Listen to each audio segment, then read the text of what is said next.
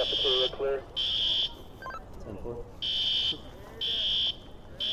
This is an elementary school in Jefferson County, Colorado, and they're running an evacuation drill. So these look like first graders, maybe. I'll find out.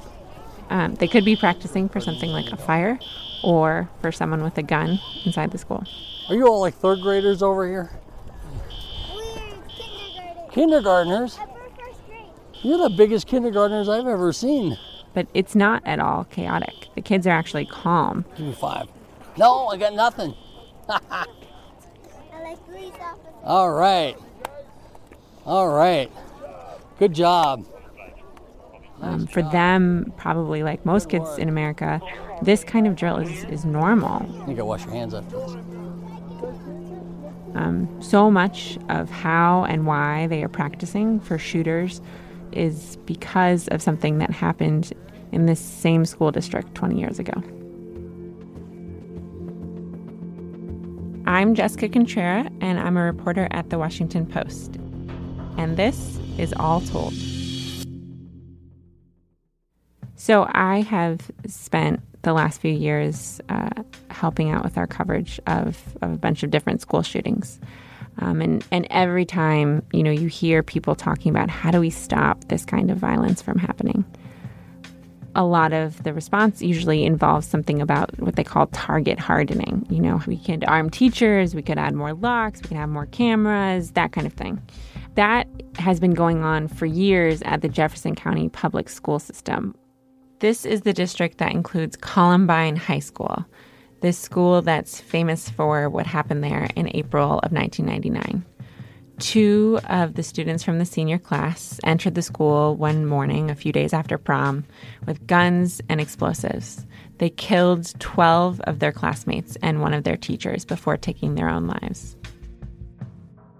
That shooting really launched this country into a whole internet-fueled age of gun violence, of school gun violence. And while they have been target hardening, they've also been taking a different approach. They've built an incredibly sophisticated school security system that aims not only to be prepared for shootings, but to find ways to prevent them from ever happening in the first place.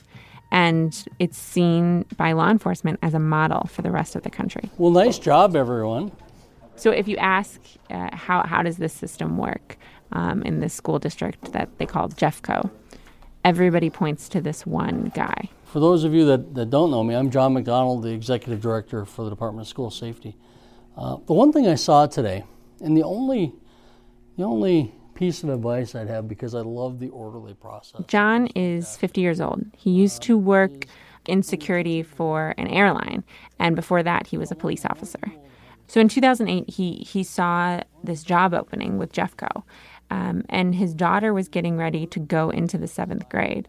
Where he and his now ex-wife were living at the time meant that his daughter was going to go to Columbine High School. He knew he would worry if she was going to be safe there every single day. And so applying for that job, I think, made him feel like he could do something about it. For everybody, this is Jessica. She's with the Washington Post. We're here to brag about you all. So I spent time out in Colorado observing John for a couple of days in March, right before the 20th anniversary of the Columbine shooting. And I watched Jeffco's security at work. The district is almost like a small city. It has more than 150 schools and 76,000 students. And like every school district, it has a lot of safety and security issues. Kids in a particular school are hiding the vaping instruments in the zippers of their pants. If they're getting that sophisticated, time for us to really pay attention. But much of what they do is a direct result of what went wrong in 1999.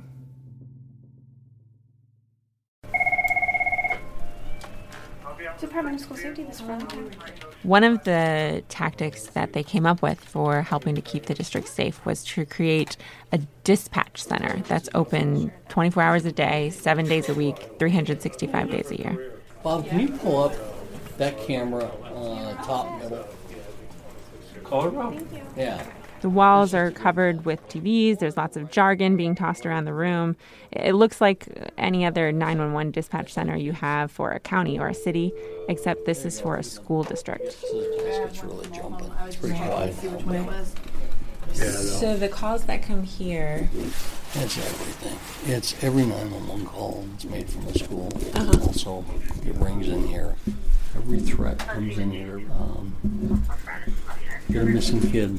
Everything. And then once we're on scene, this is the nerve center. This is where they're moving resources and people for us and making calls. And, parents are calling in, and it's pretty chaotic. Right.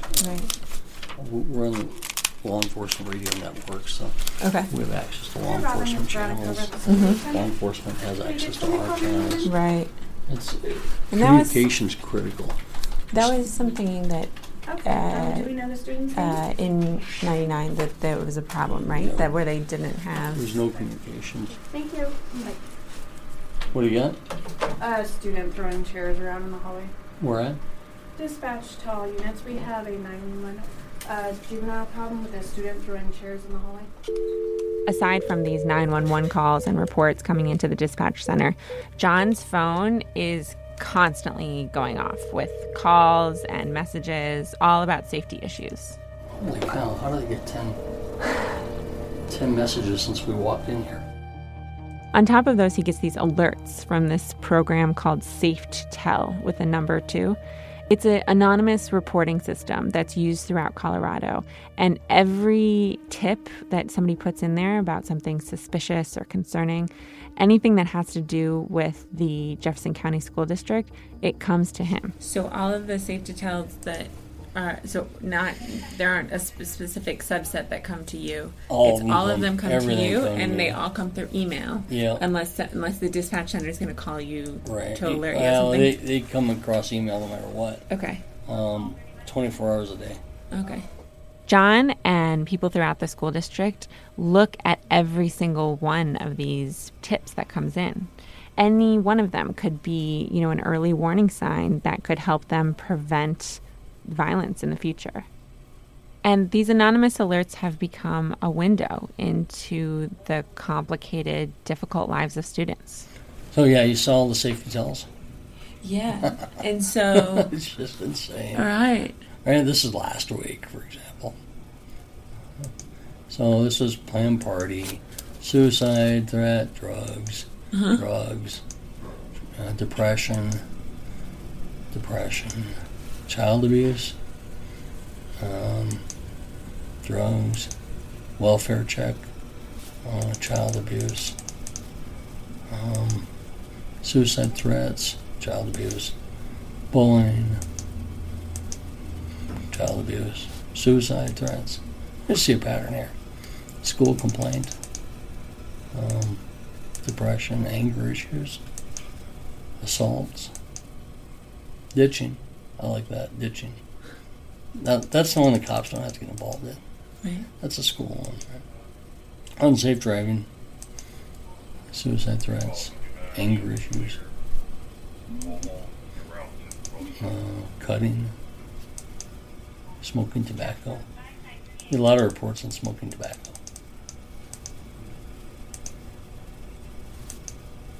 Prank call. Sometimes kids call in and you misuse the system. That's an irritation. Bullying, depression. So, And do you read them all? Oh, yeah. Why? Well, I feel like if I don't read them, the potential for something to be missed is there, and that's unacceptable. But I also really believe in redundancy of the program to make sure that we're paying attention to everything happening in the environment. Okay. Hey, how are you? How are you? Good, how are you doing? Good. Oh, living the dream. One of our schools was pretty close to that Lakewood active shooter yesterday. Yeah, that sounded like it was a fun time. Man, I'll tell you that, I'm so proud of everybody out there. They did remarkable work. They really, it was a lot of rounds being fired out there. So, it's crazy.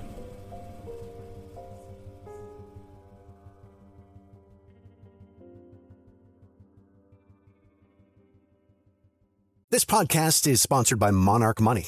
Are you saving to reach your financial goals?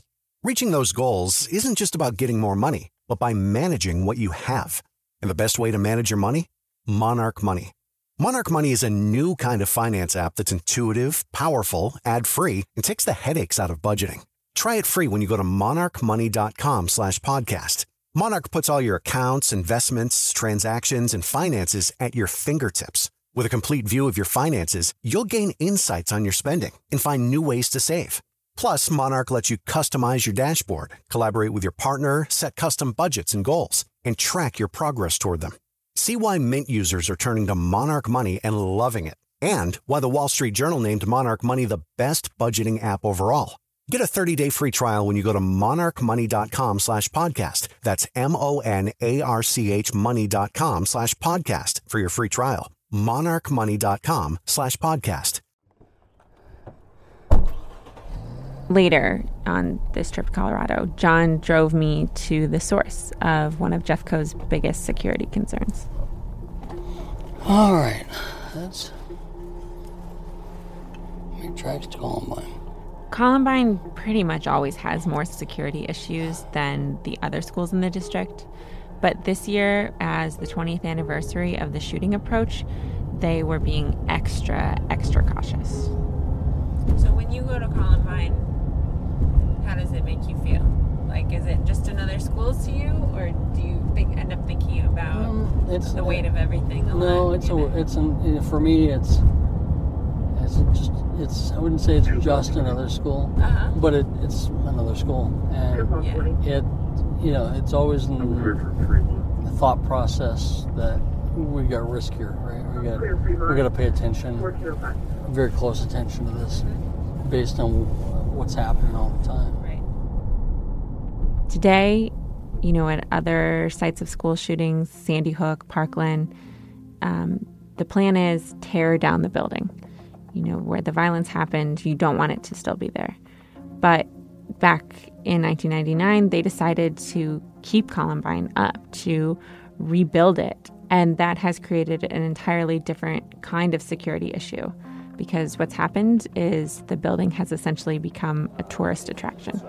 We had two last night that drove over 100 miles at midnight on separate days to get up here in the middle of the night, because they just felt inspired to be here in the middle of the night, and they couldn't wait anymore. People like this visit Columbine High School all the time. And every April, the month that the shooting happened, there's usually the most. But this year, as the anniversary got closer, the numbers really started to grow. Columbine had as many as 150 people showing up every month. I would call John, and he would say they had to stop 30 people on a single day. 24 on Saturday show up here that we contacted. It was unbelievable. I came over at number 17 because I was just hearing the radio traffic. That was constant contacts. I think 7 were from out of state and 3 were from out of country, and it was just not constant. So. Some of these people are just curious. They're passing through the area. They wanted to see this school that they know from the news. Other people come and say they want to pay their respects. But there is also an entirely different subset of people who make their way to the school. Were the lockers and stuff the same colors, or are they changed? Well, same colors, but the lockers. So that's become a big thing in the dark web. Oh. Go find the locker where the killers had. Get your picture taken by it. Wait, what? Yeah. So, what happens is, what do you see here? We're in 666, right? Get your picture taken by this. That's on the dark web. That's supposedly what the killer's locker was, which is bull. Those lockers are long gone. Those lockers are gone. Yeah. Okay. But it's the weird stuff that you get, right? And you have to deal with. So when you find people sneaking in, that's what they're trying to get to. Right. Lockers, the Columbine flower. There's a thing on the dark web that get to the Columbine flower at the front doors, kneel down and have your picture taken as you pretend to shoot. Oh my gosh. And then post it. On the internet, Columbine has this following of people who, for some reason or another, are obsessed with the shooters, and they're obsessed with the murders that they committed. For them, visiting the school is going on a pilgrimage. We had the kid that a few years ago from Utah that flew out here, 15-year-old kid. He was writing a newspaper article. Parents didn't know he was gone, and he went back home and built a bomb, and was going to blow up his assembly. And the whole purpose of coming out here was to find out how did the school respond, not during the tragedy, but in the year and 2 years afterwards, and how did they remember the killers. And so once you do a deep dive, you start getting kind of to the root of what they're really asking. Because some of these people might pose a very real threat, John's team tries to look into all of these outsiders who come into contact with Columbine, checking whether they have a record, whether they have access to weapons, just to make sure that this person is not a threat to Columbine or to any other school. So we're walking through the school, and one of the administrators approaches John and tells him that she's getting these curious emails. And she's been getting more and more of them as the 20th anniversary gets closer. Each one just gets a standard email response telling them, go read this book about the shootings. But for John, that's not enough to feel safe. Can you make sure when you get those, I need you to forward those to me. There's a reason why. We look at those, and we actually contact the school resource officers and their principals. It allows us to vet them. We check their social media, but we know who they are.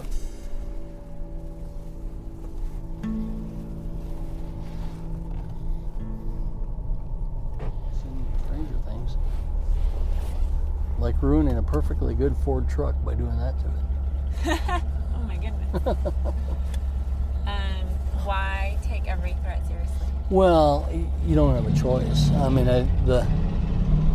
the moment you don't take it seriously, the moment you start justifying the behavior, we've seen time and time again where those threats come to fruition. And one of the things that happens is people have a tendency to mitigate the level of risk and say, oh, it's just so and so. You know how he is. He's always making comments. Well, so-and-so is probably broadcasting to you what he's intending to do. And you don't get to say those things in the school environment. Right. It causes concern for other kids, causes fear, and you get a response like we're going to provide. And kids are going to see us there. They'll see law enforcement there. So parents are going to want to know what we've done. If it gets out in the community that you had a threat and you didn't do anything, right? Well, shame on you. You deserve to get spanked. When I spent time with John, it was very easy to see that this is more than just a job for him. So, how much do you sleep? Not much. Probably, I don't know, 5.5, 6 hours a night, max. Maybe. It's his lifestyle, almost 24 hours a day. But, midnight, sick tell comes in. I hear it and I'm reading it. Right. I've now told my team, though, unless there's a gun in play or a direct threat to a school or there's imminent bodily harm or death, don't send me texts between 1 a.m. and 4 a.m. Okay. So that's kind of nice. Are you ringing? Hey, John. He's always bringing in these resources from the community and from around the country, school security experts, psychologists, to try and help find new ways to make schools safer. Should be interesting. All right, well, good deal. We'll still plan on seeing you tomorrow for lunch, and if we do get a couple feet of snow, I'll call you and we'll reschedule. I wouldn't think so. I'll just pull my truck out. We got a big 4-wheel drive, so. All right, thanks. Bye. At the end of the day, most of our kids will never know who we are. They'll never know our names. And that's perfectly okay. They don't need to. But all I think we want, at least what I want, is for them to feel safe in their environment. Right. And, you know, I think that's a big, big part of this work.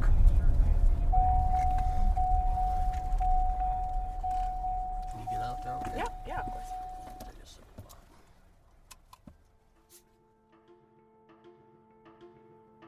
John's hope is that now that the anniversary is over, everybody can get back to normal. Kids can finish graduation, they can go to the summer months, everybody can move past this anniversary.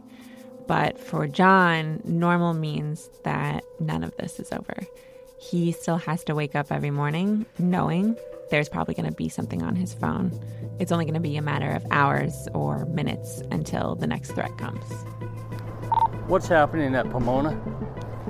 It is safe to tell of a former student, but no one's there. We just got a call from the SRO.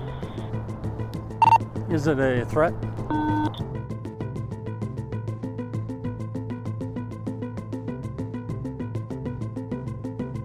You've been listening to All Told.